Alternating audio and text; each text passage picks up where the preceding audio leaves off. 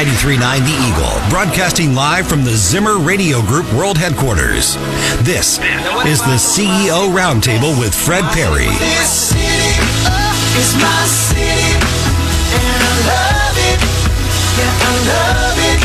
I was born and raised here. I got it made here, and if I have got away, I'm gonna stay here. Get ready for interviews with movers and shakers from our community as we dive in for a deeper look inside Columbia.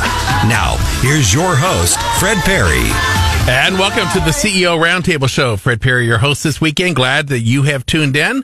Very pleased to welcome somebody who is now kind of a fixture around this place. Mike Murphy, how are you, sir? I'm good, Fred. Thank you. Very good. I know that you're doing some reporting on the Eagle, but also host of the Sunday morning Columbia Buzz Show. Correct. Tell us about the show. What if people have not made their way to this part of the dial on Sunday mornings? What can they? They expect? should. We're doing some good radio. I think we have.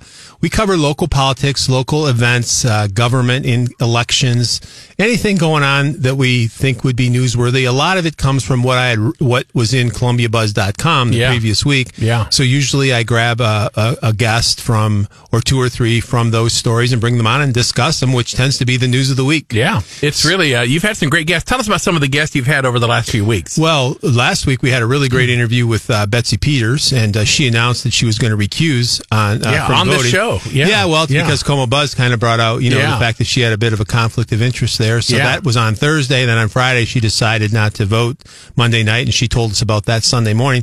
We had a pretty contentious interview, which is interesting for, local radio. Because she's kind of one of the normal city council people we have, right? Oh, she's a good one. I have high regard for her, but I think she had a conflict of interest here that wasn't getting really made public.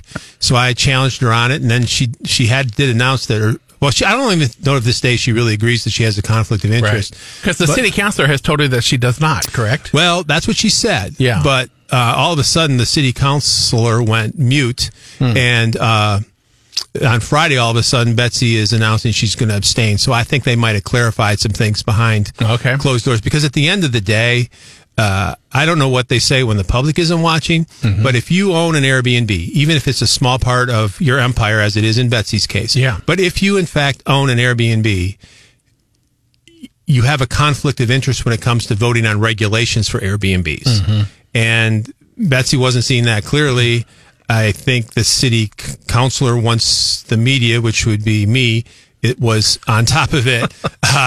It all became much more clear that they didn't want to have to explain to the public, because my direct question to Nancy was, if this isn't a conflict of interest in the city of Columbia, if you own an Airbnb and you're going to vote on regulations for an Airbnb, if that's not a conflict of interest in the city of Columbia, exactly what is? Yeah. And she found herself kind of in a deep conflict, but I think that she recognized she was in a conflict. But she, of course, owned the property where the Opportunity Campus, the large, 80, 90, 100, 120 bed homeless shelter is going to be. And so she was kind of smack dab. But, she's a smart woman. She's very savvy. She was a physician, but she's also invested in a lot of real estate in this community. And so, there's so much being made about Nick Knopf's conflict of interest as an employee of the Missouri State Real Estate Association. The fact that he's never voted on anything that would have gotten him in trouble, it just shows you that a conflict of interest it's really in the eyes of the beholder, of course, but also a conflict of interest may be easier than you think if you have assets and you are invested in the community. Betsy's is a perfect example, and what our debate largely got into is, so in Betsy's mind, and you just got to go with this, and I do, because I have regard for her. I don't think she's inherently dishonest or anything like that. Really nothing to gain. She didn't really see this as being a very big deal, but if you break it down and how other people might look at it, it is a big deal, and you have to avoid all appearances of a conflict of interest. And then what happened is so while owning an Airbnb back in 2021, she voted on a council resolution to not a stay of enforcement on Airbnbs. So that's a conflict of interest. And then this summer, she said she doesn't remember this. She participated in a discussion. It was a critical discussion where the city council sent back to the planning commission the original Airbnb regulations and basically said loosen them up and put in a conditional use permit opportunity so people can come to council and still operate their Airbnb. That was never a vote taken, but she was participating in it. And by the letter of law, that's all a conflict of interest. Yeah. So, Interesting. yeah. Well, so I want to jump into a few other things, and you are the publisher of Como Buzz, and tell people that website where they can find Como Buzz. www.comobuzz, it's 1z.com. Okay. But if you start out typing in Como Buzz by now, it's going to pop up for you. Very good. So it's buzz.com, not buzz. Correct. And so great reporting. We're going to talk a lot about the things that he's been covering in recent weeks here. But so the final conclusion on short-term rentals, which went before the city council this past Monday night, what's the final word? What are the restrictions that people should know about? Okay. Well, there's a whole bunch of like little. Well, you have to register with the city. Is that correct? Yeah. And then you're going to have to also pay the same percentage of hotel tax, lodging tax that a hotel would pay for a guest. Correct. And then, is there a limit on the number of, So once you get by all this stuff, you got to buy a business license. You're going to have to be registered. That means you're going to get an inspection. They limit the number of guests. There's some limits on the number of days. It's really just a bunch of regulation, but most Airbnb owners, and the original Airbnb owners were people who were going to rent out a piece of their home, an empty bedroom, a room over the garage, something in the basement. Fairly common in a college town. Correct. And they're not hurt. They're hurt. They got to do all this little stuff. It's not going to put them out of business. But they had to get a business license. Yes. And they had to subject their personal residence to an inspection by the city. And they're not happy about it. Well, if you own rental property in this town, there's a reason not to be happy about it. Correct. Okay. Mm-hmm. So that's a flare up, and they've had to get through that. But most of them in the end, while not liking it, they accepted that this is going to be what it's going to be. And most of them are already charging a fascinating question right now is Airbnb is charging the tax now. Mm-hmm. We just don't know where it's going. It's not coming back to the city. That's on my list to always go find out with Airbnb, which might be impossible, but they're already charging the tax. Wow. So the city's just not getting it. So the bottom line is this. So the Planning Commission's basic philosophy is to protect neighborhoods, ensure the quality of life of people in these neighborhoods. So they did not, there's questions about Airbnbs operating in neighborhoods zoned residential. Mm-hmm. They did not clamp down on if you own your home and you're living in your home and you're running an Airbnb, you have very minor restrictions coming upon you. Who's getting all the restrictions are what they called investor operators. So if you go into an R1 neighborhood, buy a house, and turn it into an Airbnb, they wanted to ban that. And they essentially have made it very difficult. So the original ordinance that came over from the Planning and Zoning Commission did, in fact, ban that. And the controversy is, they're all operating illegally now because there's no land use in the Unified Development Code to allow for this. And the city legal staff has determined that they cannot grandfather them. So whoever is currently doing this, some unknown number that we really don't know, they're going to be put out of business. And there's no real fix. And this is what's really been the underlying issue that's made this delay. And besides, the realtors and the Airbnb people opposed to this anyway, there's pain there. Who's going to enforce this, Mike? Well, the deal is, but the city, but I know. But I mean, it's just not possible. It'll get enforced like the city enforces the rental laws. Yeah. But the bottom line is then, the big chunk that went back to the original ordinance was they created a provision that if you could get a conditional use permit from city council, that means you show up in front of city council. You got to go through a bunch of rigmarole, go through the planning commission, but at the end of the day, regardless of all else, if you can get 4 votes from the city council, you can get a conditional use permit and you can operate your Airbnb. So it becomes suddenly political. Correct. Okay. And if your neighbors show up to protest it, there's a good chance you're not going to get your CUP. It pits neighbors versus neighbors. Yeah. And it politicizes it. So the criticism becomes if you're a moneyed interest, if you have connections, you can get one. If you're not, you can't get one. The opposite. Correct. I think sometimes when you have money in Columbia, you automatically have a lot of people against you. So that did get passed in the resolution. And now what we're going to see in the next few weeks and months is how many people show up seeking, how many people are actually affected. And they've written rules for conditions for giving, for allowing for these conditional use permits. But at the end of the day, city council gets to do what it wants to do. Mm-hmm. And will that be in like a consent agenda typically, or will they? No, that won't be. I can't imagine so. I would think that they would have to take, like most zoning issues today, do show up in a public hearing form in front of the council. Now, a lot of them go through really easily and really quickly, but the biggest reasons they have a lot of times these 4 and 5 hour city council meetings is to this day, and they need a fix for this. There isn't one that's apparent. All of these land use issues, every zoning variance, everything that gets platted, every piece of land use in the city basically goes through a public hearing in front of the city council. Wow. That's incredible. It sounds completely... It needs to be fixed. Yeah. That would be something that could very easily be fixed. Yeah. Okay, I want to shift real quick and talk about Ward 2 city council races. You had great coverage of the candidates forum that was held this week, and with the two city council candidates in Ward 2, Betsy Peters is unopposed in Ward 6, Lisa Meyer and Bob Schreiber III. Give us your take on those two candidates. Lisa Meyer is a business person, runs a real estate company with her husband, Jim. They're active in Republican politics. I think Jim ran a couple years ago for that ward seat. Yep.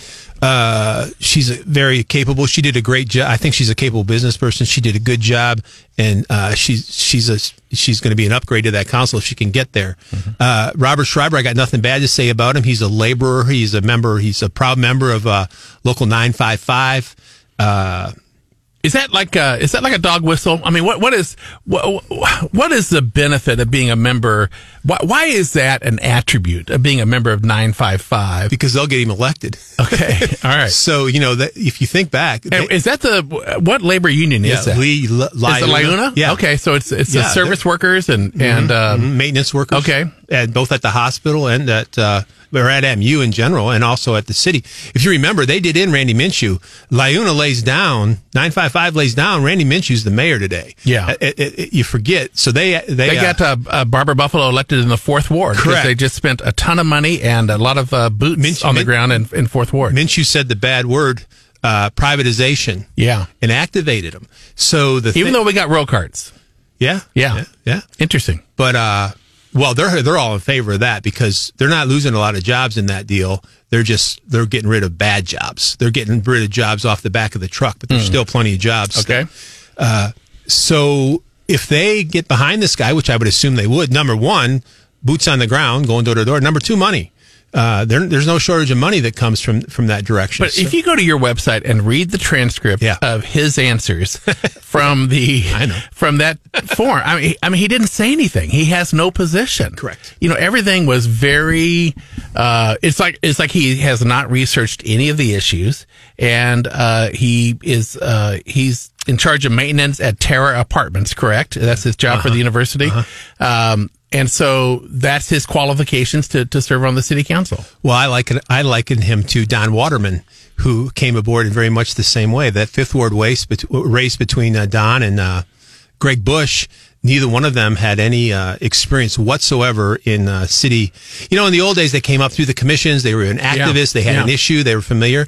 I don't know what's going on now, but in terms of hearing somebody who has a grasp on city issues, if you read that interview, it's pretty disappointing along those lines. Yeah. I mean, I thought it was interesting that Lisa Meyer, to her credit, had very specific things that she was concerned about. Public safety, infrastructure, health and well-being. I don't know what that means, but I would say that public safety is probably the one thing all of us should be worried about in this community. Yeah, she was prepped and organized and ready to go. She's going to be a formidable candidate. It's going to be a fun race to watch. I wouldn't even know how to predict it at this point, although I am encouraged that she is in the race because I think that that's an opportunity to improve the council. Yeah.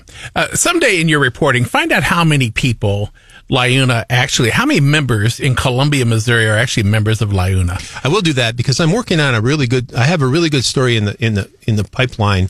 I hope it's only about 2 weeks out. It could be a month out, but I'm working on what appears to me to be a rise in labor activity, union activity in general. All of a sudden, it's like, whoa!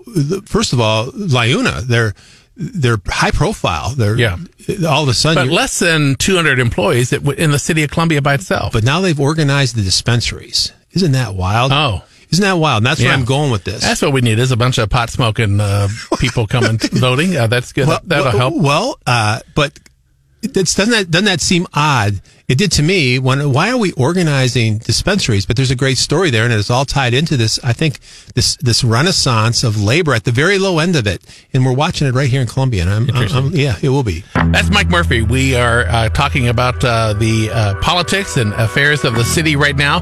When we come back, we'll talk about Nick Knopf's recall efforts, and we'll get an update on that, as well as the school board race and Boone Hospital trustees. All of that and more coming up on the CEO Roundtable. I'm Fred Perry. You're listening to 93.9 The Eagle.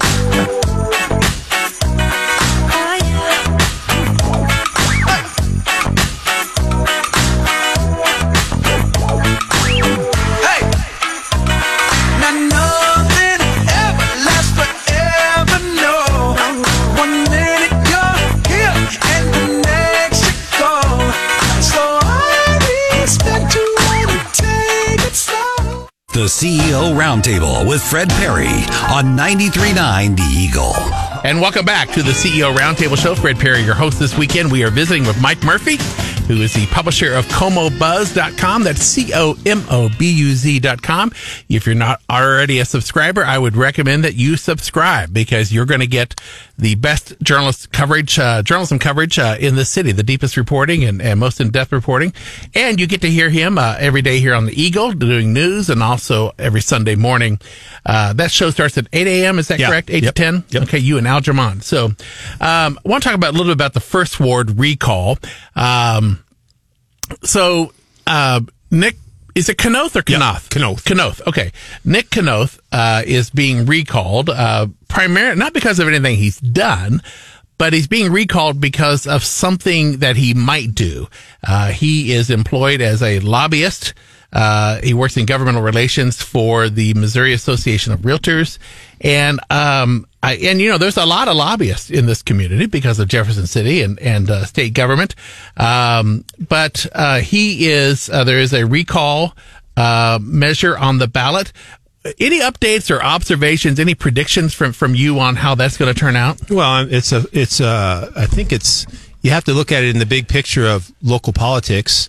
And even Monday night, Nick's opponent. Well, let's look at it. I'm trying to think of the best way to frame it up. I think the way where we would go with this at the end of the day, we're tired of arguing, I think, whether there's a conflict of interest or not. Monday night's meeting, he was in a box. He couldn't even vote because of the conflict of interest. So here's all these realtors lining up one right after the other. He works for them. And, he's pretty much neutered, because if he says anything, he's going to be accused. There's a clearly appearance of a conflict of interest. Mm-hmm. So there he's got to sit. What you got going on there, I think, is in the First Ward is probably the most, even though it's strange and it doesn't have a lot of influence, it has more of our most strongest liberal Democrats in the city live in the First Ward. Mm. Pat Fowler was their representative prior to this.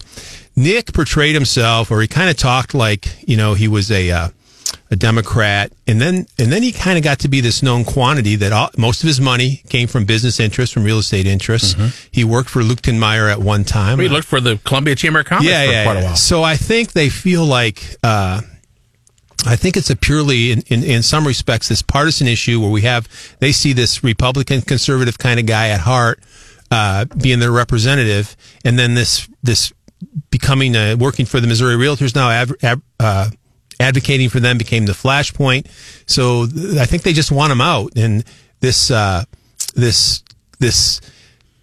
conflict of interest, you could argue, is a bit of a Trojan horse, although I won't argue that, because I believe there is a conflict of interest there. But even if you didn't want to argue that, or just to see the bigger picture here, that's what he's got going against him. I don't think that's any fault of his, really. I think it's just a confluence of politics in Columbia's First Ward.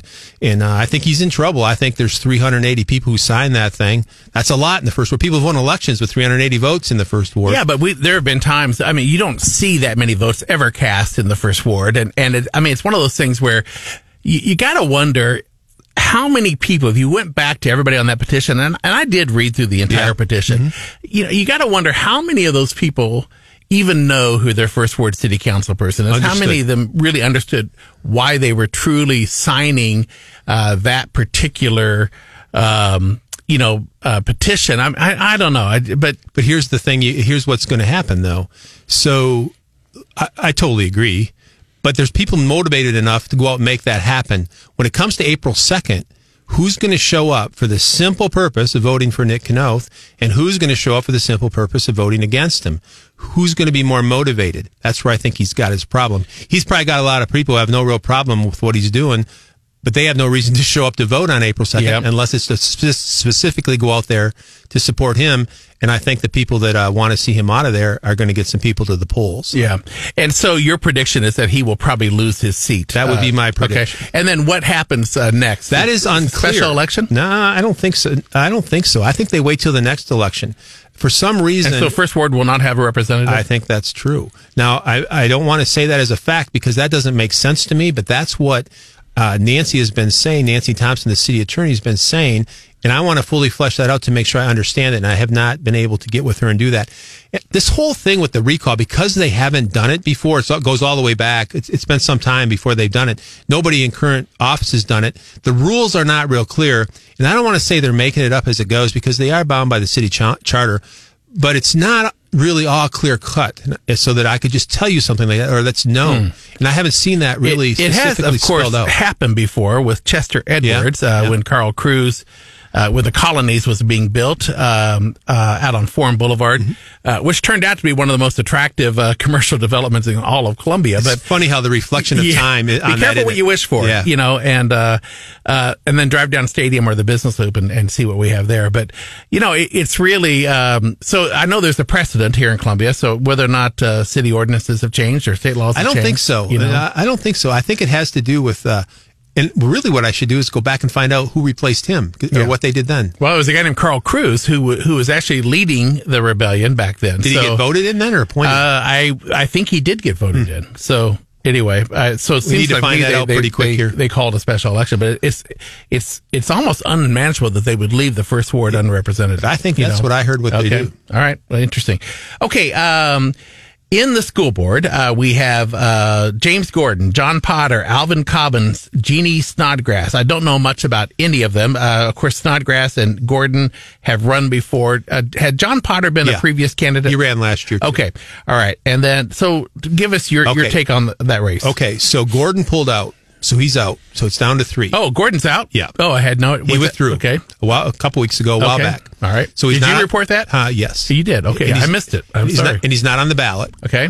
They were at the forum too. I just posted today on comobuzz.com a long story similar to the one on the city council on the school board comments. So,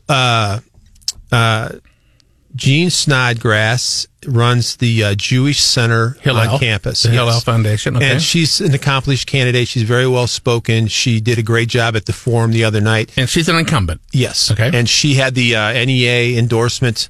And you bring that up right away because this was going to boil right down to. Yeah. I'm sure I shouldn't say I'm sure. I would be shocked if she didn't retain it. So I would say she's an odds-on favor to get reelected. Okay. That brings you down to the other two. John Potter, he's the conservative. He's also going to run for state rep. He's in, I think it's 44. He's running against Adrian Plank. Correct. That's over in 45 on the west side. It's not 45 and 46. I can't keep them straight. Yeah. But that's on the west side, includes the 4th Ward. That's right, against Adrian Plank. Okay. So, but he ran last year, conservative. He runs a website, accountability. He came into prominence during the lockdowns and when they were being sent home.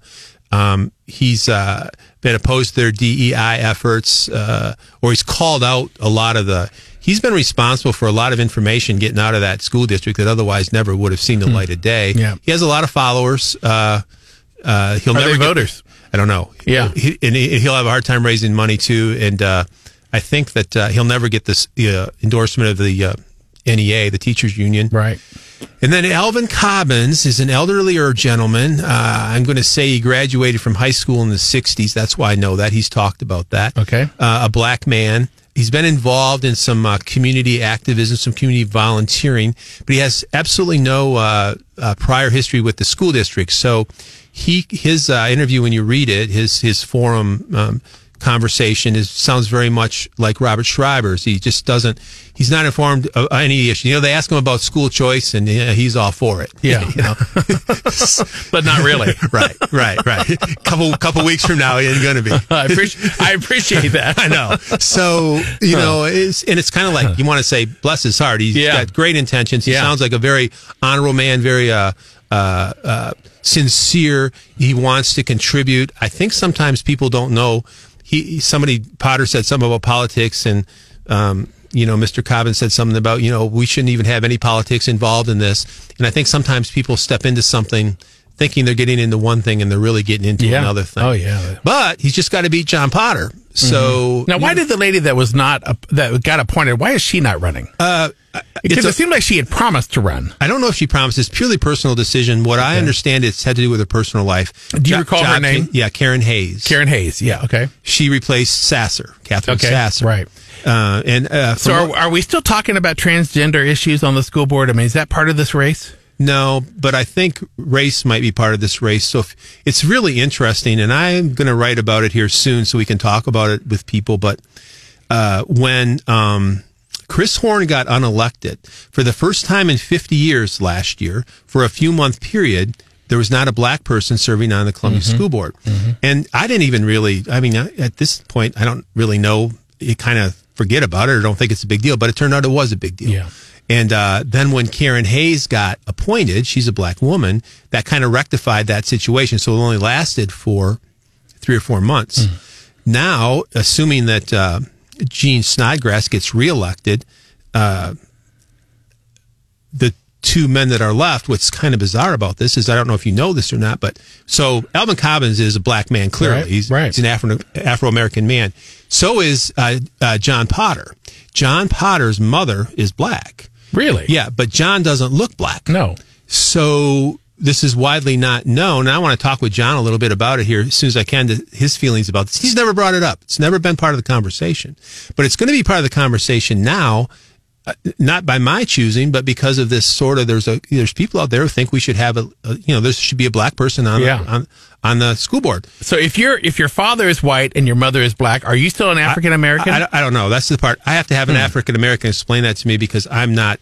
I did a little bit of Googling about how that's looked at nowadays, and I want John to explain it. So I'm going to get him on board with that. But it's an interesting topic that's going to be unavoidable, really, in this election, and we'll see where that goes. Goodness. I want to talk about Boone Hospital. There are two. The Boone Hospital trustee issue will not be on the ballot because there are no opposed races. Is that correct? That's correct. Okay, so with the departure of Greg Steinhoff, the county commission appointed Judy Starr to his position.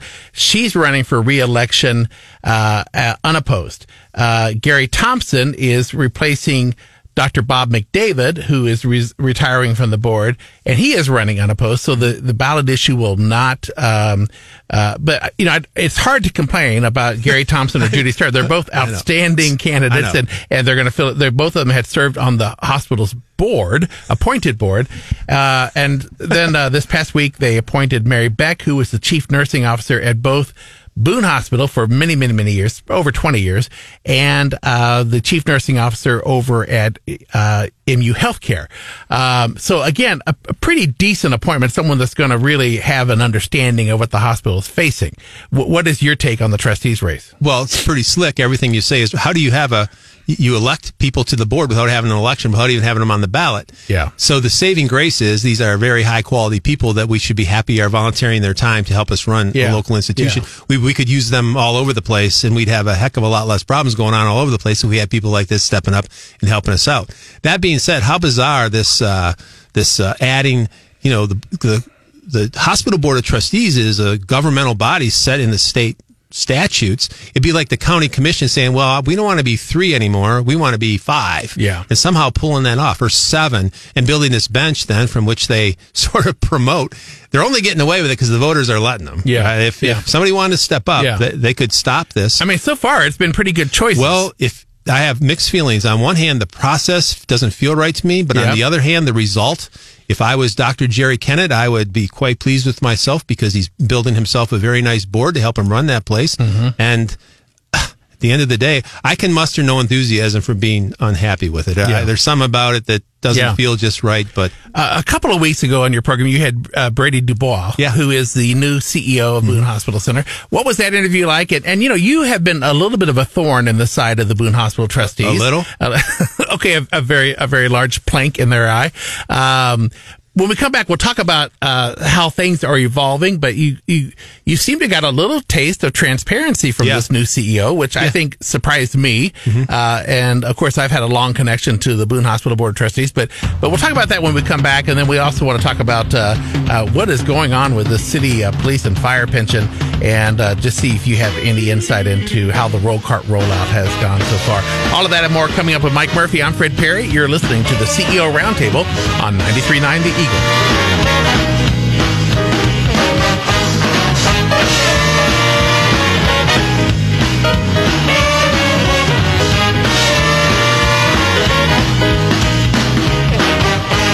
Who's that whispering in the trees? It's two cities and they're only pipes and chains and swinging.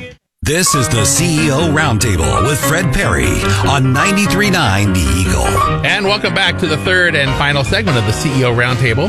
We're going to get into roll carts, so stay tuned because it's kind of humorous, to be honest with you. I think one thing I want to touch on, you kind of have you had the Boone Hospital CEO on. What's your current read on what's your best layman's explanation for where Boone Hospital is financially right now? I would say that they've weathered a tremendous storm, not only from their separation from BJC, the national healthcare industry turbulence, horrible electronic medical records. Transition. That was somewhat self-inflicted. They had to do it. Yep. And then the pandemic. So, they've been to hell and back. Yeah. And it feels like they're coming out of it. And it feels like they're coming out of it maybe strong. Well, I think that one of the things that they don't mention is that a former administration at the hospital made a deal with the devil. They hired a company to be in charge of receivables for healthcare, and this company has, I think they're based out of Indiana. They have screwed up every step of the way, and there were some people that didn't get billed at Boone Hospital for services for over 6 months. You know what I mean? And so. When you're having cash flow issues, that is not. It's unbelievable. But they're stuck in a contract with this company because of something a former administrator did, who has since left the hospital. But it's really, it's just everything that could go wrong. It was a perfect storm for Boone Hospital. You know? I'm feeling good because I've met with most of the trustees and I've been arguing with them for more than a year now for some transparency. They wouldn't release their financial information. I don't want much else. I think they should be operating more publicly. They're the county's hospital, but they're choosing not to. So I went and got their results, as you know, elsewhere and reported here about last summer, I guess, that they'd lost $150 million over the last 3 years. And they continued to stonewall, and then they said they're turning it around. And, we've had a lot of public proclamations about how they're turning it around. And then I wrote again here just a couple months ago that they're about to lose another $30 million this year, which is true. But it's an improvement. It's a very good improvement, and even more so as the year winds down in the fourth quarter. They've actually had a couple months where they're cash flowing, where they're in the black, which they haven't cash flowed over a year since like 2017. Yeah. And you went around them and you found their financial information from a public source. Yeah. So the good news kind of is they were just being stubborn in the past, but they didn't have a CEO there. Now they have a CEO there who comes from he knows what he's doing. He's sophisticated. He's been in some big operations, and he's just fixing this by saying quarterly, let's just release our financial information and put this problem to rest. A pretty big bold move compared to what you've had in the past. Well, it's true. And I think it's a positive. I think they should be engaging with the public that owns them, and give some respect back to the people who actually own those assets. I will tell you, full disclosure, and I served for 14 years on the Board of Trustees, and the last few years I was the chairman of the Board of Trustees, and I think that something that if I had been in that position, I would have been reluctant to share a lot of the financial information with the local media, because the truth of the matter is most of the local media, they couldn't read a balance sheet if their lives depended on it. And they're going to twist the story. And so I can kind of understand the reluctance, you know what I mean? But I know they stonewalled you for a long time and they shouldn't have. But it sounds like we're moving in the right direction. Yeah, no, I totally get it. You're exactly right. They're afraid. I mean, this is a pat on my back, but this is the reason I met with individual trustees to explain to them that I'm capable of handling this story. Yeah. And then ultimately they've seen that. But sure, you can't toss this to the Missourian or heaven forbid the Tribune, or you're going to have a headline tomorrow with no context, and it can hurt your business. Oh, absolutely. So I totally understand. So, I'm glad we're where we're at. Okay, County Commission has put a property tax freeze on the ballot in April for Boone County voters. This sort of runs contrary to what Cherie Tolson-Reich has been working on for 6 months.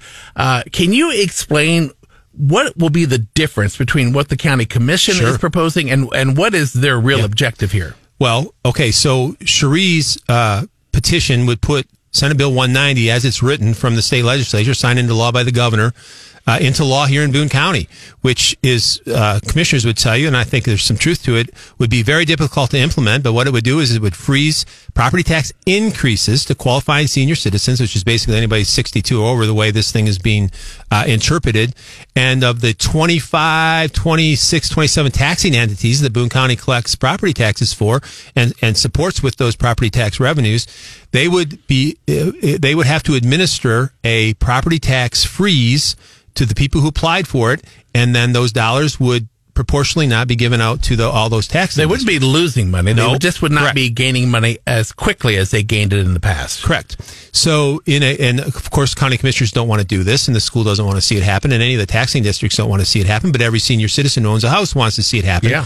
So county commissioners realize this is going to pass. It's going to get voted in. Two of the county commissioners happen to be up for election, right? Both of them. Yeah.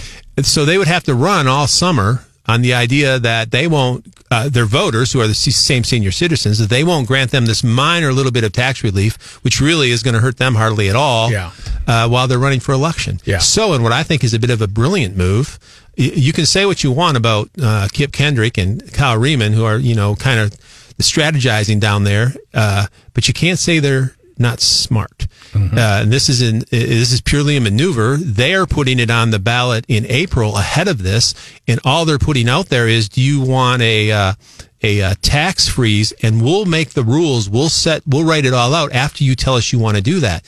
So if they get that yes vote, which they probably will, then they can set about deciding how this thing is going to be administered, and even who gets it, they can just limit it. And then if Cherie comes back with her initiative petition and gets it on the ballot for August, would her language supersede what the county commission does? $1 million question, and it's probably a legal question because it's not settled. There's nothing that settles that. So I think county commissioners are planning on the idea of getting this passed, doing something that is acceptable to enough citizens to defang what they see as the mess coming in August or November, and kind of. What is Cherie saying? I mean, Cherie's just kind of PO'd because it throws confusion to the air. She doesn't have a lot of trust for commissioners' intentions. Yeah. She's quite sure it will weaken the ultimate tax relief that would be given out to. Yeah. So, but she's got to go get 4,600 petition signatures yet. And I think she's halfway there, correct? Which means she's got a long way to go. Okay. So it's going to be interesting. I suspect that'll pass in April, and I think the thing in the fall will probably go away. I don't want to say that because I want Cherie to get her signatures, but I think commissioners have sort of gotten an upper hand here, and we'll see what they do with it. When is the deadline to file for, if you want to serve on the county commission, which now pays over $100,000 a year with great health benefits and a pension? Is there when's the filing deadline for those two positions? I think I'm not positive, but I believe filing starts in like February 26th or the end of February, and I believe it ends at the end of March. Okay. So, it's a long time. Coming. Yeah. Okay. So we have one candidate in the mix so far. Sam Turner from Ashland's running against Justin Aldred. Well, I shouldn't say that. Sam's a Republican, so if there could be a primary if anybody else steps in, but he's running for Justin's seat. Okay. That's the seat he used to have. Yes, that's correct. Southern District. Southern District. District 1, they call it now. Yeah. Give us just a 5-second recap of what's happening with the Columbia Police and Fire pension right now. It's severely underfunded, correct? Yeah, they had it fixed. They had a plan to fix it in 2010. They recognized the problem, then they just didn't fix it. They kicked the can down the road. They're making minimal. Picture you got a credit card, and the interest is piling up, and all you're making is minimum payments. And every once in a while, you make less than a minimum payment, or they make an adjustment. The interest goes up. You don't even make that. And next thing you know, they went from $80 million.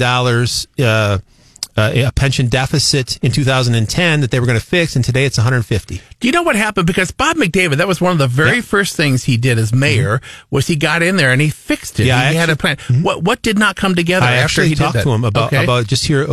They just didn't follow through. So what happens is you have to fund it based on different parameters every year. They're complicated, but they have to do with rate of return on your investments, draws on it, new employees in, of which there's a zillion less new employees in, by the way. Employees out, there's more and more employees out. So you have factors to adjust your payments every year. So number one, you got to make them. You can also make a minimum payment that's required by the laws and the statutes. That's all Columbia does. Then twice they made two huge mistakes in 15, they threw $5 million on top of it to try to catch back up, but they made two key mistakes. They re-amortized it twice, so they had it paid down to like 23 years. They re-amortized it up to 30 years. You can see if you did that with your house, what the impact would be. The interest rate. So they just totally kick it down the road, and now it's just compounded up. Yeah. Whose head should be on the block for this? The finance director for the city of Columbia? No, the city manager. Okay. He would put it on the finance manager. But what I'm getting into now, I'm only starting on this story, but there is a pension board for both fire and they share members. They're largely there to study investments and to ride herd over investment decisions. They lesser ride herd over this minimum payment problem, which really does go to the city manager and the finance director. I think that's where the issue lies, but I'm working on that a little bit. I'm wondering why these pension commission members aren't being more vocal. And crying, foul or something. Yeah. But okay, we're almost out of time. But how do you think the roll cart rollout is doing? I mean, it's hilarious to see. It just shows you that 95% of Columbia is not paying attention. Yeah. Okay. And so I saw a lot of roll carts out this past Monday, and Tuesday. They don't start roll cart pickups until March 5th, correct? Correct. 4th. Yep. The March 4th. Okay. So, how would you say the rollout has gone? Well, it's a debacle, and we knew it would be a debacle, but not in this fashion. My opinion was that I kind of joked the city can't execute very many things very well usually. It just doesn't work out. So I figured they'd find a way to screw it up. I don't know if this is on them though. You haven't been in the news business my whole life. This is just so disheartening, but they really did tell everybody they could over and over, social media, that this thing was going to start March 4th. They mailed everybody postcards. I know. Yeah. Now, I wish they would have put something on the carts themselves. But what we have right now is you can drive all around town, and everybody's got a cart, has got it full of garbage bags and sitting at the curb waiting to get picked up at their garbage pickup date. Yep. It's, I got 2 roll carts delivered to my house. One was put into the middle of my driveway. One was put, which I had to stop, on West Broadway and move it before I could pull into my driveway. One was on my front steps.